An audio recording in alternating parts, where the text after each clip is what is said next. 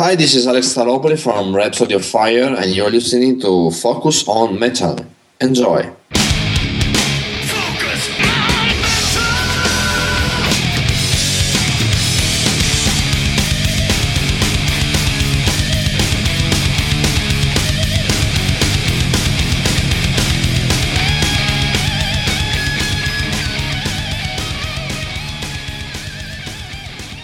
Hey, Metalheads, Scott here. And Richie. And amazingly, in the studio together in these wonderful freaking, don't look, here comes another Variant Times. And good to see you. And we're fast approaching the end of the year. And the weather has definitely decided that, we're going to be cold now again in Massachusetts. But still got some good hot metal going on. And this week, Richie reached out to Ben Jackson from Crimson Glory. So if this week and next week, 2 great weeks of good stuff with Ben. And I just had a blast editing the interview, hearing all the stuff that he was talking about. Just really a lot of deep diving on that one. Are you a fan? Not huge, no. I have some of their stuff in my library, but it was never really, big on my radar. Yeah. I hit Ben up because the debut album was 86, so I was 35 years old, Christ. And every so often I like to get these guys on when album anniversaries come up, if I can get in touch with them, and if they say yes. Yeah, and you did, just judging from your conversation, you did a crap load of work of trying to get anybody on from the band. I'm not going to go into that. I actually went into it with Ben. Yeah. But, let's just say that Ben was not the first person I contacted out of Crimson Glory to get on the show, and I'll leave it there. You can figure out who I might be talking about. Well, and if you listen to the next 2 weeks of interviews, you be able to figure out who Richie's talking about too. Yeah. And it actually wasn't about the debut; it was about another record. But anyway, I digress a little. So originally the idea was to get Ben on to talk about the debut, and I didn't say anything about talking about anything else. Yeah. And what this ended up being was a history of Ben and the band. Yeah. I went through everything. I started in the beginning, and we just kept going. Yeah, and you were able to bridge pretty well the time period where he wasn't in the band. And he actually talked about it. He wasn't one of these guys, I'll throw a name out there, like Rob Halford. Mm-hmm. I've never listened to anything that Ripper ever did. Yeah, right. He wasn't like that at all. He actually did listen to it, and he talked about it, shared his opinions on it, even though he wasn't in the band. Yep. And actually and it wasn't like a 1 or 2 minutes we talked about that. Yeah. I'm talking about the Strange and Beautiful record. Yeah, that's what I mean about you guys did really effectively bridge that gap where he wasn't there. Yeah. We talked all about that, and then we went right up to when Todd LaTorre was in the band, and we just kept going. And what they're doing now, and he was just really, really good. He was a guy.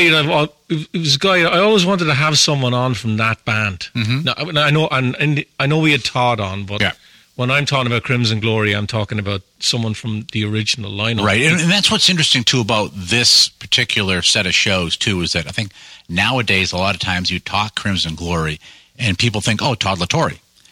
And in reality, he's really way, way, way at the tail end of that band. Yeah. Yeah. We talked about Wade. He talked about Wade Black. Mm-hmm. I'd actually forgotten Wade was in the band. But we just kept going, kept talking. I think I was on the phone with him for 90 minutes. Some stuff we can't talk about. Yep. A lot of stuff that we can. And you're going to hear it. Another box ticked for me. Yeah. Someone from Crimson Glory on. That Transcendence album that came out in 88 blew my mind when I heard it. Mm-hmm. Amazing, amazing record.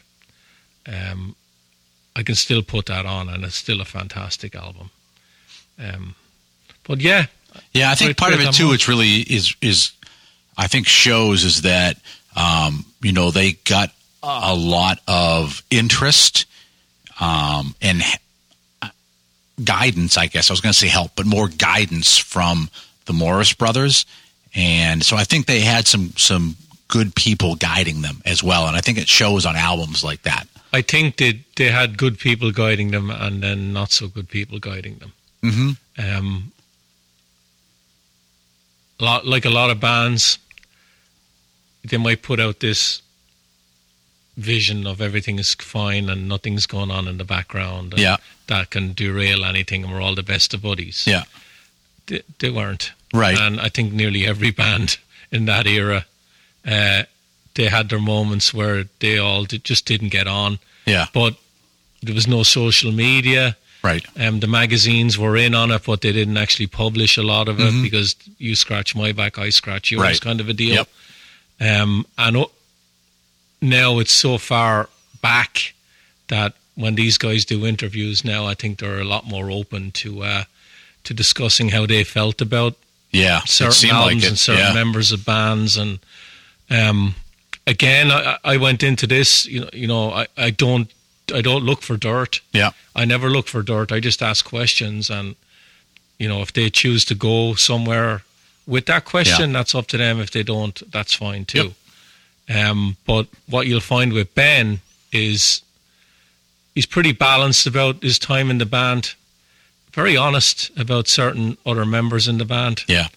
He loves the band. This isn't like I'm going to just kick Crimson Glory to the curb now because, of what happened to me years ago when I got fired. And there was really none of that. He does love. Yeah, he seems to still be like a fan of the band. Yeah. Most definitely. Yeah. And he's very honest about all of it. Yeah. And I was just glad to spend so much time with him. He could have, after I started talking about the second record and then I got on to Strange and Beautiful, he could have easily said to me, are we wrapping it up here because I've already, you told me you were only going to talk about the debut. But we talked about everything. Yeah. Yeah, and I think that part of him still being, such a fan of what he did with the band is that he just was, right in on it, right? And like, I was going to keep on talking about it because it's part of a huge part of my life and I'm really big on it still. So, And again, this is one I set up directly with him, no PR people. Yeah. That can sometimes make it a lot easier. Yeah. Because you don't have to. And I'll say this, right? And I'm not going to, I'll tell you off the air who it is, right? So there's been a couple of artists on my wish list. We're talking about PR now, right? There's been a couple of artists on my wish list that I've always wanted to interview. And one of them I was offered about a month ago, but offered to schedule. And then I get the email saying that he's going to be doing interviews early next year. You have 15 minutes with him. And I didn't even respond. It's the best album ever. It's the best producer ever. No, it's a tour. You have 15 minutes with him. And I'm like, 15 minutes, really? Yeah, I looked at the email and I'm like, oh, no, I'm not doing it. Yeah, no, it's not worth that. I mean, it's 15 minutes. That's a radio spot thing where it's there's no meat, there's no nothing. There's 3 questions you can ask him, and they're all the same. Yeah, and it's basically leaving no room to ask anything else. Right, and whatever those 3 questions are the same 3 questions everyone else is going to answer. Or ask. So you could just listen to anybody else. Yeah. So what are we offering that 80 other shows out there? And the thing that pissed me off is the actual guy doing interviews is really knowledgeable, very, very good talker, very smart. He's been in the business a long time. Yeah. And you're giving 15 minutes with him to talk about a tour, and I'm like, no. Right. I'm not even going after it. I wouldn't. Yeah, I wouldn't. So anyway. All right. So now that we get everyone revved up, what do you say we kick it off with part 1 of your talk with Ben Jackson? Yeah. All right.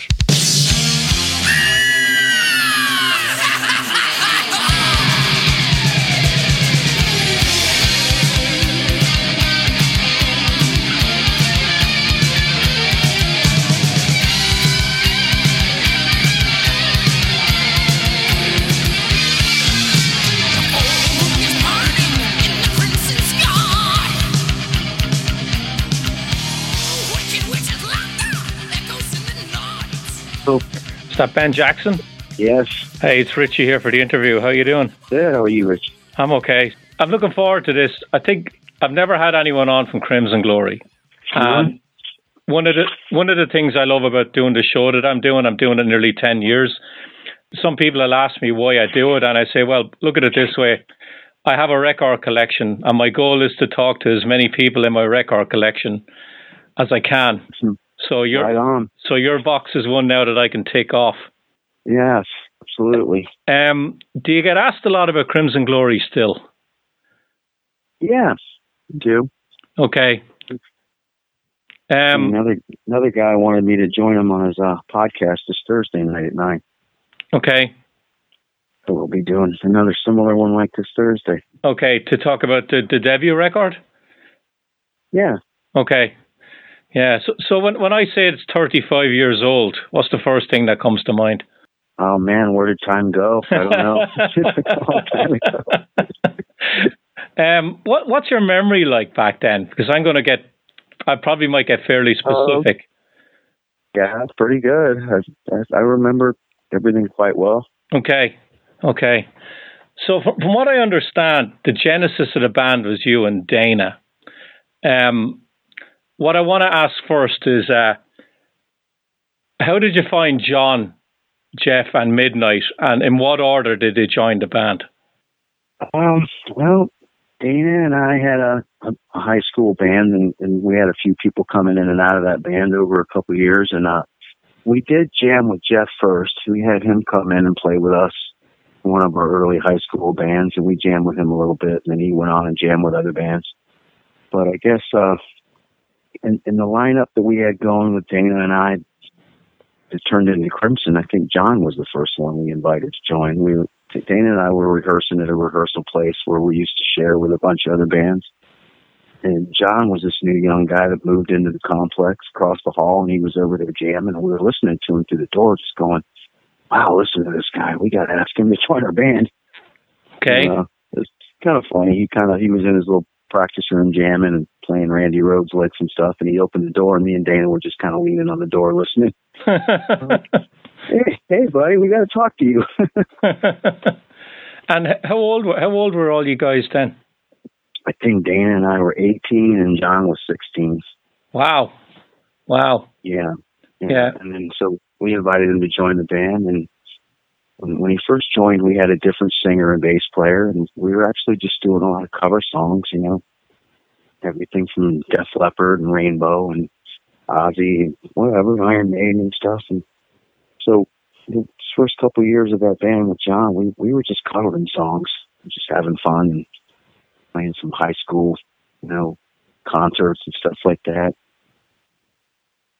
Yeah. I remember one time we played actually at John's high school. He wanted us to, can we play at my high school? I'm like, of course we will. Sure, John. That was fun. Okay. Okay. And after John joined, then we let the bass player go that we had at that time. He wasn't quite working out. We invited Jeff to join. And Dana and I knew him from before, and we were telling John, we know this guy. He's going to be great. He's super good, and let's get Jeff. So we got Jeff in, and we had a different singer at first with the 4 musicians, and a different singer named Mark Orms. And when he didn't work out, we all knew Midnight from school, and he wasn't much of a heavy metal or a rocker. He was more like a guy who played folk music, acoustic guitar, and sang at people's pool parties and stuff, and kind of like a mellower kind of cat. And but he sang so good and had this great voice, so we invited him out. Let's try out this guy Midnight. And then we thought he might not fit the metal thing, but he actually sounded great and did fit the metal thing pretty well. Yeah. So the direction that the music went when you got Midnight in, were you guys looking for that, techno metal, like Judas Priest kind of a sound? Were you looking for that anyway? Yeah, I think so, because a lot of the songs we did cover when, we did Judas Priest songs like Solar Angels and stuff like that. We used to love to play some Scorpion songs, and so that was kind of the direction we liked. And, one day after midnight came in, we all just kind of had a talk one day and said, you know what, we're not going to get anywhere playing cover songs. We don't want to be a local, bar band. So let's stop doing that right now and let's just write originals and be an original band. We all agreed, and we were actually still pretty young, like 18 or 19, when we just decided that. And so we started writing, and I think the stuff we were writing had a little blend of, Maiden and Dio kind of to it, and some of those earlier songs. Yeah. What was the metal scene like in Florida back then? Like, was it easy to get gigs if you were doing original material? Yes, it was a lot better then than it is now. Wow. Yeah. In the 80s, there was a lot of local hard rock or metal clubs, a couple in Tampa, Clearwater, Sarasota, Bradenton, and there was always seemed like some place to play. And now it's a little bit more like there's not as many clubs around here, and the ones that there are just kind of cater to cover bands. They don't really even want original bands. It's kind of a little different. Yeah, there's a lot of venues up this way, and what a lot of them have now, I get it, they want to fill the places. They have a lot of tribute bands now. Yeah, tribute bands and cover bands. Yeah. Or what the clubs feel more comfortable with, but once in a while, if we can plan and find a venue and pick the right date, then we can put together an original show, and we still do. We're not Crimson right now, but I mean, all of us sort of have other projects, and we still play and stay busy. Yeah. Can you remember the first live show that the 5E did? Yeah, actually, I think the first live show we played, we opened for Paul Di'Anno's Battle Zone. Oh, wow.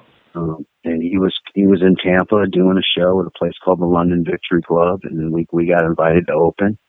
And I think we either just had I don't think the first album was out yet. I think we just kind of finished recording it. Okay. We were, at that point, ready to start playing out, and so we opened the show with them. That was pretty cool. And we were all big Iron Maiden fans, so when we found out we're playing with Paul Di'Anno, we all got excited. Did you get a chance to sit down and talk to Paul? Briefly in the backstage area, we chatted, and hung out a little bit. Okay. Nice. Okay. Remember his band, Battle Zones? I do. I remember it. Yeah, he had a couple of bands after Maiden. I remember that one. That was the first gig we ever played as Crimson Glory in Tampa with Paul Di'Anno. Yeah. So did the sound of the first album, did that come pretty quickly before it, or did you try different styles and then settle on that one?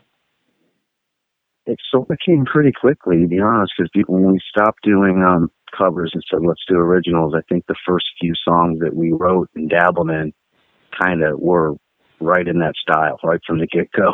Okay. Yeah. Yeah, and when you look at the credits, your name doesn't come up much in the songwriting. Did you write a lot and it just didn't get picked? No, I didn't write as much then as I do now, and I think I wanted to, but I think when we first started writing originals, that John and Jeff were just coming up with more solid parts and songs, so Dana and I helped with the arrangements and just put our input in where we could, and we just kind of went with that formula at first. Okay. And, I wanted to get involved with the writing more, and sometimes, at that stage of the game when we were young, everybody's headstrong, and it was kind of like I was the soft-spoken guy in the band, where John's personality was a little more dominant, so maybe he got his way a little more. I don't know. Did you write a lot of songs in the beginning? Or yeah, we had a few songs that we wrote that didn't appear on the first album. Okay. Like one was called Fire in Your Eyes or something like that. One was called Chained to You. Okay. Some of these were pretty cool songs. I think the one called Chained to You eventually even some of the riffs from that one ended up in our song Valhalla from the first album. Okay. But we wrote, and demoed at least half a dozen songs before we actually started really writing the songs for the record. Okay. Ben, whose idea was it to wear the masks? That was kind of an idea that John Drenning and Warren Wyatt, our old manager, came up with one day while they were on a drive over to my house for a planned photo shoot that day, and we were all getting together to do a little photo shoot, and they showed up at my apartment with this mask they picked up at some costume shop, and they came in like, hey, we got this idea. First I'm like, oh yeah? And so we dabbled around with doing a photo shoot that day with us all wearing these masks, and it just kind of grew from there. Spontaneous idea. I think those two were just in a costume shop somewhere on the drive down to see me, and they saw this and just went and said, hey, grab that. And we all just started talking about it that day and ended up doing that. Okay. I'm just wondering, was there any of you took convincing that was the right thing to do? Well, maybe a little bit to Jeff Lords, because Jeff was always like the guy we had sort of, convinced to do things. He was very serious-minded guy, and always, second guessing. And should we really do that? You guys sure we want to do that? We kind of had to probably talk him into it. So tell me about getting signed. How many gigs did you do? Did you do any showcases for labels? Not really. We were recording our first album at Morrisound in Tampa, and through just being in the studio, we met Dan Johnson from a label called Par Records that was in Dunedin, Florida, and Dan Johnson had produced the first Sabotage album, Sirens, and he signed them to his label Par Records, and also got them on Roadrunner in Europe. And we met Dan Johnson through hanging around Morrisound and stuff. And one day I just called him and said, hey, we have a band. We have these songs that are coming out really well at Morrisound. You want to check us out? You heard our stuff? And he's like, yeah, I want to sign you guys. So we signed a deal with Dan Johnson from Par Records, just from him meeting us, hanging around at Morrisound, and him hearing our demos. And we never really played out or showcased for anybody. Oh, wow. I do remember that he was friends. Dan knew Metal Mike from Aardschok magazine over in the Netherlands. And so Dan invited Mike to come over from the Netherlands and hear us at our rehearsal and check us out. So I remember that was kind of exciting because we didn't have the album out yet. And we had Dan Johnson and Metal Mike from the magazine. He came over from Europe just to hear us and see us, and they came to our rehearsal. I guess we pretty much blew them both away. They were hearing Midnight and all the cool things we were doing. So Mike started writing good things about us in the magazine Aardschok, right away, and it sort of got our name going in Europe before the record even came out. Got a little bit of a buzz. Yeah, I interviewed Mike a couple of years ago. I think he brought you over to the Aardschok Festival, I think in '88, with Leatherwolf and Queensryche and House of Lords, yeah. He had a lot to do with getting Crimson Glory over to Europe the first time, and we were all young guys, and he set us up over there with lodging and transportation, and hooked us up with some gigs. We had a lot to thank him for. Yeah. Now, recording the first record, did you do much pre-production with Dan before he went into the studio? Yeah, actually, we did. We recorded probably every song on the record at some point, in a smaller or cheaper studio, just to sort of get things prepared. Or sometimes on 4-track recorders we had back then that we would all demo on. I remember, there's some early demos of Azrael and some of those songs where we did them maybe 2 or 3 times before we hit the studio for the real album. What about getting your guitar sound in the studio? Was that easy for you to do? Yeah, it came pretty easy because Jim Morris and his brother Tom Morris were, they were getting good sound in the studio. It seemed like back then at Morrisound in the 80s, anybody that rolled in there to record, they were getting good sound. Yeah, yeah. So, we kind of, sometimes we'd bring albums in and let Jim hear it, say we kind of like this band's guitar sound, and we kind of like this band's guitar sound, and he's like, well, make up your mind. Those are 2 totally different guitar sounds. And we were young, just going, oh, okay, well. Yeah. Before you did this record, had you any studio experience at all? We did have just a little bit of studio experience, just recording some of the songs, early drafts in some local studios in our town, Sarasota. and a couple studios like Telstar Recording and Shady Lady. Okay. These studios weren't on the level of a Morris Sound, but there were some local studios where we went in and got a little bit of experience. But when we actually went to Morris Sound to do the first series of demos, we didn't have that much experience. Okay.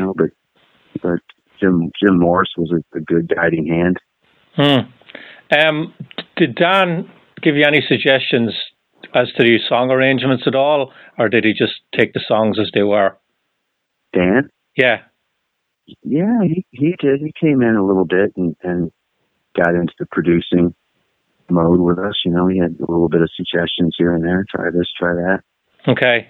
Not too much. I mean, I think everything was pretty much written and pretty set the way we wanted it. But Jim Morris was engineering the first album, and Dan Johnson was producing. So of course he's gonna, make some suggestions and try to get involved as a producer does. Now, that studio became famous with Scott Burns for the death metal. Around that time, did you have any sense at all that there was going to be a burgeoning death metal scene happening in Florida? Could you sense it? Well, yeah, I could sort of see it brewing and see it happening, and all these, some of these bands from Tampa, we would see them at Morris Sound and Deicide and Morbid Angel and some of these bands. And Scott was usually the guy producing all of them. And, Scott actually I think he probably engineered some of the Crimson Glory sessions on certain days when, he came in to assist Jim or something. I remember we all knew Scott pretty well too. And he had a little bit of a hand here and there with some of the things we were doing. So mostly we were engineered by Jim Morris and his brother Tom. Okay. Because back then they were doing more of the prog metal and they weren't doing so much the death. Yeah. Just Scott was. Scott was more to death. Yeah. Yeah. So how long did it take to record the record? Probably a year with just various sessions going in there. Wow, took that. You were in and out the whole time recording it? No, I mean, back our schedule allowed us to go in and sometimes, work a couple days a week, and sometimes, we go and put a few days in a row, and sometimes we'd be off a month and then come back to it. So, did you like doing it that way? Because that wasn't really the normal way of doing it. Like, you'd book like 6 weeks or whatever, or 2 months. You go in, you do the record, and then you're finished with it. I'd rather do that way. Yeah, that's this wasn't ever really too practical for us. I think when we went and did the first 5 songs at Morris Sound. It was their first location of their studio, which was kind of a smaller place. And I think the first 5-song demo is what got us the record deal. And then Morris Sound built another studio, like in another building, and upgraded and built this new elaborate location. And that's when we went in there and pretty much recorded all those first 5 songs over that we did, along with a few more. And we did the whole record at that point at the new Morris Sound. But yeah, I think we were just in, when we could get in. I can't say it took a whole year, but it probably might have taken close to that with varying visits up there. Wow. When you're recording the record, did you write any other songs that ended up on the record in that year, or were they all written beforehand? Well, all the songs that appeared on the record, the 8 songs were pretty much the only songs we had. Okay. And plus Dream Dancer was a song that we put out on as a single, which was I think on some of the album copies as a bonus track. I don't know if you remember the song Dream Dancer, but it was like the 9th song. Yeah, I've got the CD in front of me, and that's the bonus track. So that was recorded in the same sessions. Yes. Okay, and it just ended. We even did that one twice. I think we did Dream Dancer at the first Morris Sound, and then did it again. Okay. And then for some reason decided to not put it on the actual album, but just use it as a bonus. Okay. Was that because the length of the album would have been too long with that on it? Was that the reason? Probably, yeah, that was probably the longest song on the record. And back then, breaking the vinyl, you always had to keep in mind that, the grooves can only accommodate so many minutes of music. Yeah. I mean, back then, having an 8-song record was kind of commonplace. Yeah. So how frustrating was it for you guys as a band to record the album over that length of time? Because nowadays, there's no label in the world it'd allow you to do that, because they'd want the album done and get it out and marketed. So you must have had, what's the word I'm looking for? You must have had a label that was, very kind to you guys, liked you a lot, and said, when the album is done, it's done, and then we'll just release it. Yeah, I suppose so. I mean, it might have even gone a little quicker than that, but I remember what definitely wasn't done in a month or two. It was sort of spread out. Okay. Okay. So what was the hardest track to nail down? Is there one that stands out to you where it was really difficult to get it right? Well, we used to really rehearse our butts off back then, and just to really, go over guitar parts and practice them at home and really prepare ourselves. And so did Dane and Jeff on all the rhythm section stuff. So when we actually went to the studio, I wouldn't say anything was terribly difficult. We just went in and did the work. I mean, there's always the technical aspect of when you're tracking, you want to make sure everything's very well timed and all the tuning is great, and let's try this, and let's try this again, and let's try it again. And sometimes we would labor over certain parts longer than other parts to try to get them just right. Mm-hmm. But that's all part of the the fun. With the magic, when you're in the studio, sometimes it's very laborious and time consuming, but I love it. I love recording. Okay. One of the things that stood out for you guys, I remember when this album came out, was just the vocals. Watching Midnight record those vocals in the studio, were you there when he did the vocals? Because his performance on this record especially is astonishing. Yeah, I was there, definitely. Sitting in the control room when he would track all the parts, and sometimes he would know when he had a couple lines that he just loved. He goes, "Yeah, I love those too." We play them back. Yeah, those are keepers. Sometimes of us would chime in and tell him, like, "Hey, we love that, man. We love that. Keep that." As a band, we all kind of spurred each other on and coached each other to do the very best. It was kind of a fun, magic time. What you said there is, I've interviewed a lot of musicians now that have made records, and a lot of them, when their parts are done, they disappear. They don't even hang around for the other parts, like the vocals. So it's great to hear that you guys were all there when he was doing it. Oh, yeah, back then, working on that first album, everybody would be there for everybody's parts. And then they'd come back on another day when they didn't have anything to do. We'd always be present and coaching each other on, saying, "Come on, man." It was cool. Yeah. One thing I remember, though, when it came time to mix the album, was that Jim Morris did not want the whole band there. He's like, "I can't have 5 guys sitting in the room telling me they want this, they want that." He's like, "You guys, you better select 2 guys and have 2 guys come up with me, and then we'll mix the record." So we all had to kind of vote. I remember last year I interviewed Beau Hill, the producer, and one of the things he told me, and he's done God knows how many platinum records in the 80s, he didn't want any of the band members there at all. Yeah, because he didn't want 4 or 5 different opinions on a mix that he was in charge of doing. So his thing was, "I'll mix it, then I'll leave you listen to it, then you can make a suggestion, then I'll mix it, and then it's done." Yeah, I get that. Yeah. So it should be. Yeah. So when this record was done, were you guys happy with the way it sounded? Yeah, we were really blown away. Yeah. Yeah. Yeah. Like I say, we were young, and this is, we had recorded some Morse sounding demos in some other smaller studios, and we went into Morse Sound, started hearing our music coming through the speakers in there, and the way they were putting it together, we were very happy. We're like, yeah. Yeah. So me being from Europe, I know what this sort of metal means over there. That, it's probably a bigger market for you guys in Europe than it would have been in the US at the time. Was that something you were aware of when this record came out, that your bread and butter for that sound really was in Europe, that's where you'd have to go? Well, we found out as we went along. I guess we didn't really know that.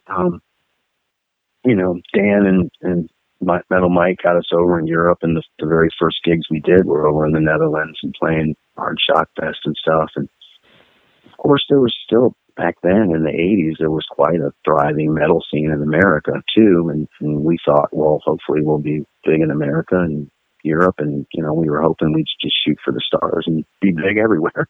Yeah. But we saw, almost right away that, okay, we're really catching on in Europe.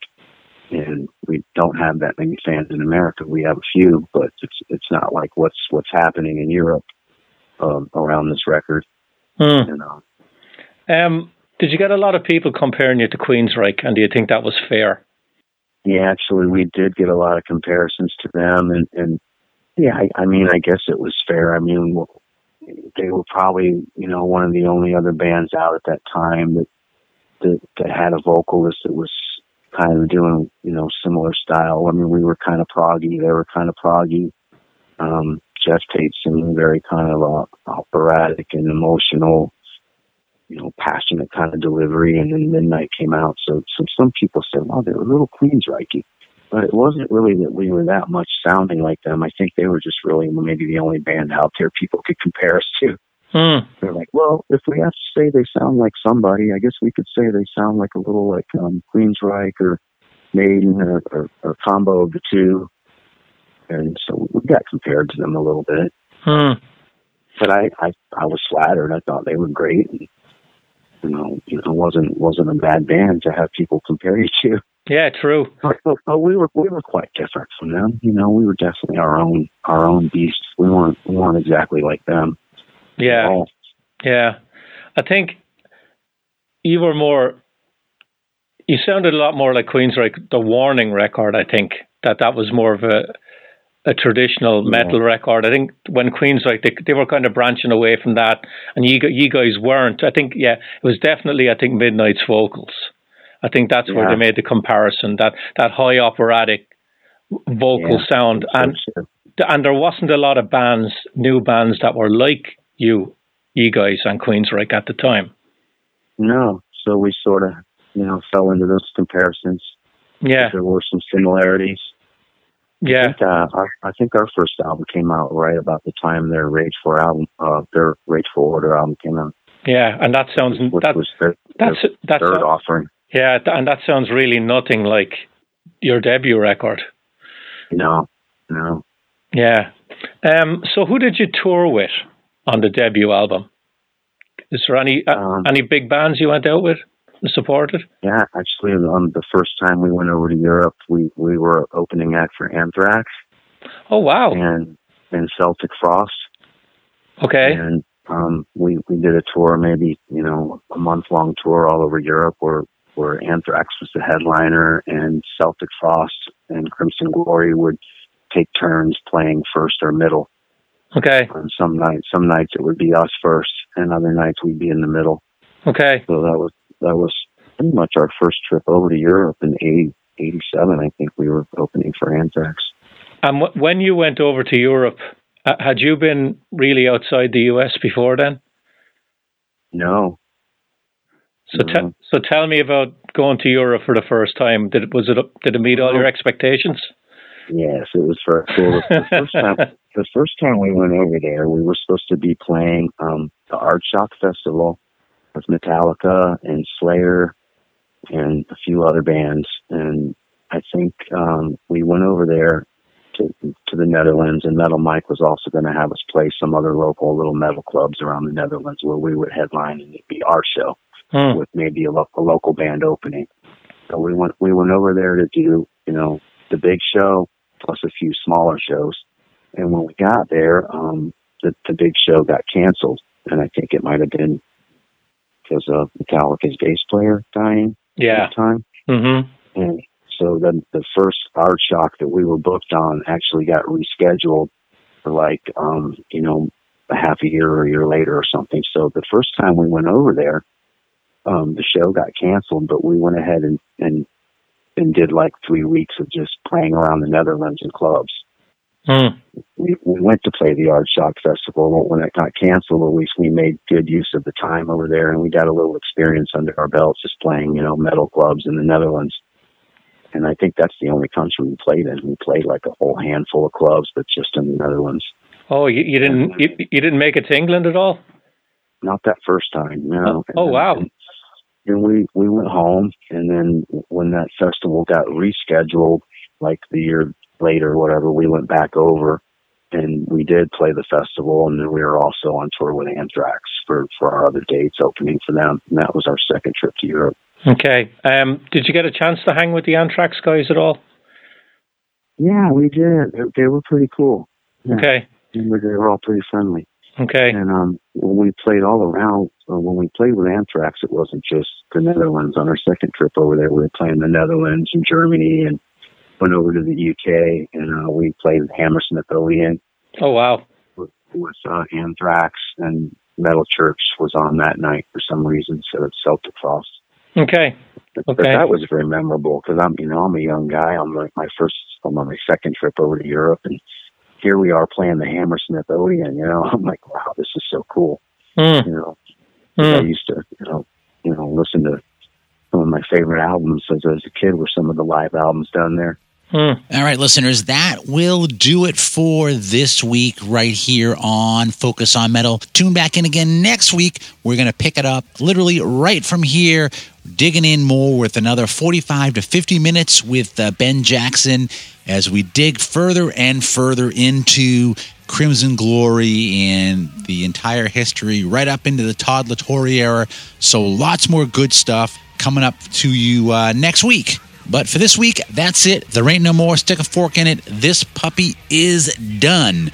So for Richie, myself, and everybody else here at Focus on Metal, as always, have yourselves a great metal week. Be safe out there, and remember... Focus on Metal! Everything else is insignificant.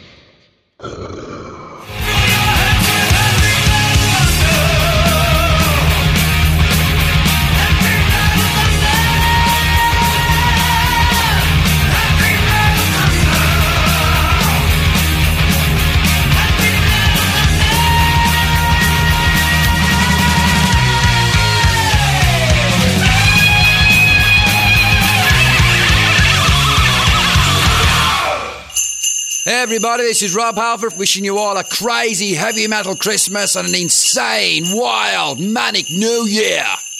You're still here? It's over. Go home.